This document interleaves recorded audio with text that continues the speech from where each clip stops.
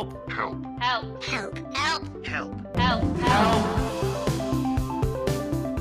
Hello, welcome to this mini-series from the MGT podcast team, covering some of the more common issues encountered when working with older adults. Each session, it's structured around a clinical question, and our aim is to help you approach the issues like a geriatrician. The best part is they're all under 10 minutes. I'm Ian Wilkinson, I'm a geriatrician working down in Surrey, and joining me remotely are Jo Preston and Alice O'Connor. So I'm Jo Preston, I'm a geriatrician working in South London. And I'm Alice O'Connor, and I'm a teaching fellow working at East Surrey Hospital. And in this session, we're going to cover how to assess a patient who has fallen. So Mrs. Topple has come in with her third fall this month. It's not really clear why she keeps falling, but we want to be able to try and get her home safely. Falling over is a very common reason for older people to be admitted to hospital, and it's often indicative of a more complex underlying problem. Unfortunately, we sometimes discharge these people before we've had a chance to figure out what the problem is or arrange the appropriate follow-up. But when assessing someone who's fallen, here are 5 things you should ask when taking a history. Thing number 1, did they pass out? Loss of consciousness usually indicates one of the more sinister reasons of falling, such as a cardiac arrhythmia or a seizure. Thing number 2, do they remember the fall? If not, did anyone witness it? You need to try and get an idea of how suddenly it happened, what they looked like at the time, what they felt like beforehand and then immediately afterwards. If you think they did lose consciousness, how long was that for and how quickly did they recover? So number 3, as well as looking for visible injuries, ask if they've got pain anywhere and whether they were able to get themselves up off of the floor after the fall. Depending on their previous level of support and physical function, injuries can have quite a significant impact on recovery time and discharge planning.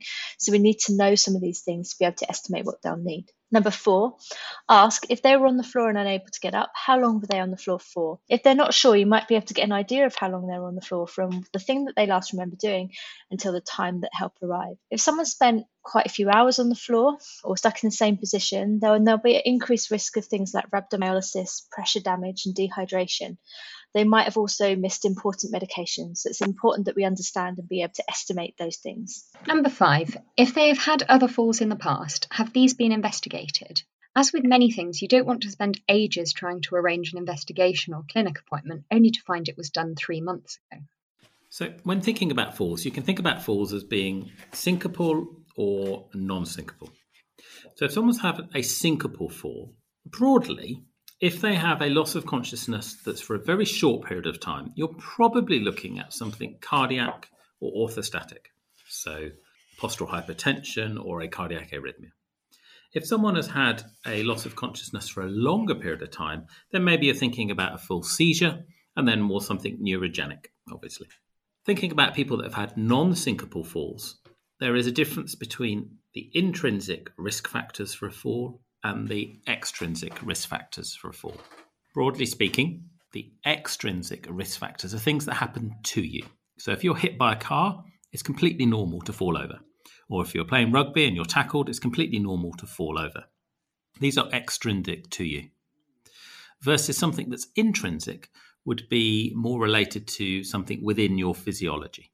Postural hypertension or problem with your gait because of Parkinson's disease or something like that. Often, as people get older, the interaction between the extrinsic and the intrinsic is the area where there is a difference that wasn't there when they were younger. So, for example, a younger person may slip on a piece of ice on the ground. That's something extrinsic to them. But they might be able to recover their balance because their neurological system and muscular system is working swiftly and efficiently. However, as they get older, those intrinsic factors, that physiology of the nerves and the muscles, are slightly less good. And so that slip may result in an actual full fall because people aren't able to control the balance as well as they could before. As always, you'll want to do a thorough examination, but there are a few more specific things that you might want to look for in someone who's had a fall. So remember to assess their neck, their back and their chest for tenderness that might indicate that they've had spinal or rib fractures that need managing. You want to examine their joints, looking for any redness or effusions. For example, a painful gouty toe might affect someone's ability to walk and cause them to fall over.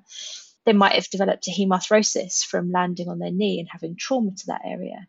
Large hematomas in other areas can be really easily missed, especially if they're on the thigh or the bottom, and they can sometimes account for quite a significant drop in hemoglobin. You want to be looking for any joint and spinal deformities due to arthritis or osteoporosis that can affect joint stability and also affect their walking and their posture. You want to be looking for sarcopenia or muscle wasting because that will decrease a person's ability to right themselves if they lose balance or trip over. But it's something that physiotherapists can work with to improve. You'll also want to check for abnormalities of pulse rate or rhythm, have a listen for murmurs, and check a lying and standing blood pressure if you can. And it's worth spending a bit of time on the neurological examination, as there are lots of subtle signs which can give you a pretty good idea of why someone has fallen. For example, Parkinsonian signs such as tremor, rigidity, and bradykinesia. Abnormalities of gait, balance, or coordination might suggest a cerebellar pathology. There might be limb weakness from a new or previous stroke. And sensory deficits, particularly in the feet, can make people prone to trip on things or miss door handles, things like that. And if you can, do a quick visual assessment, even if this is just visual acuity and rough visual fields. Some things might not be immediately obvious, so you want to have a look for their walking aids, if they have any. If they do, are they the appropriate ones for them? And having a look at their footwear. So you want to have a look at those things if you notice them around, and maybe ask a physiotherapist or occupational therapist to help you if you think they're not using the right thing or need further assessment. And moving on to other investigations, aside from some blood tests to assess things like dehydration or anemia or any underlying conditions that may predispose to someone to falling, your initial investigations are mostly going to be aimed at ruling out cardiac or neurogenic causes of falls. Therefore, you need to do a 12-lead ECG on each person that's fallen over if they're being admitted. If there's a suspicion of an arrhythmia, for example, the person reported palpitations prior to the falling, but the initial ECG is normal, then you might want to repeat it if they become symptomatic again, or if they're becoming symptomatic regularly, you may want to think about a 24-hour tape or a 7-day R-wave recording or something. 24-hour ECGs are helpful in these circumstances, also in those people who've had syncopal symptoms with an abnormal ECG. So inpatient echoes are not usually required for people who've fallen over. There are a few scenarios that are an exception to that. So if you suspect that they've got severe aortic stenosis that is causing their syncope or a pre-syncope, then that's something that needs to be treated urgently, and so that's something that you might do quite quickly. People who are likely to need inpatient pacing because they've got a bradyarrhythmia, so a really slow heart rate, but usually your cardiology team will be able to advise whether that is something they're likely to do as an inpatient. If not, you might be able to do the echo as an outpatient. Other acute pathology that might not be directly related to the fall. So for example, if they've got new or worsening heart failure that you need to evaluate for other reasons, so contributing to the fall, but not necessarily looking at the direct cardiac loss of output cause for the fall on an echo. So mostly those can be done after someone's been discharged. And for anyone who has a head injury on anticoagulation or who has new neurological signs, you'll want to get a CT head. And likewise for anyone in whom you suspect a brain tumour, intracranial hemorrhage or a stroke. And don't forget to check a blood glucose early on in someone who's fallen and during admission if they're diabetic. It's always a bit embarrassing when we miss hypoglycemia. So what are you going to do with all this information you've gathered? If you think someone's had a seizure, remember to look for the underlying cause. Don't just treat the seizure. So, for example, look for things like hyponatremia or alcohol withdrawal. If this is their first seizure, many trusts have a first fit clinic that you can refer people onto on discharge for further follow-up and investigation. If they're already known to have epilepsy, but the seizures are poorly controlled, then you may want to review their medications by yourself if you feel comfortable with that, or one of the neurology team.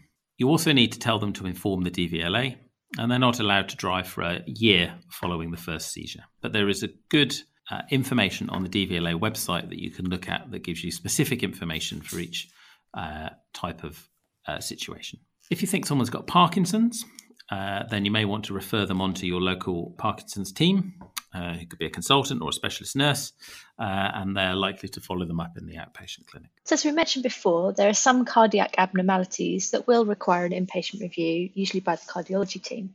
These are things like acute coronary syndromes, severe aortic stenosis with collapse, or people who are urgently needing a pacemaker. Lots of older adults take medications that increase their risk of falls, so it's really important you do a medication review to see if there's anything that they can stop.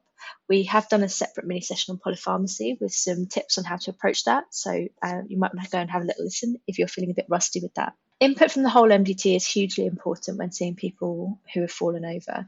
So make sure you communicate regularly with the team and share updates on the progress from the medical side of things to inform what they might do with people next. So patients don't necessarily need to be medically fit before they can be reviewed by physiotherapists, but sometimes physiotherapists might need reassurance that their assessments are not going to provoke further collapse.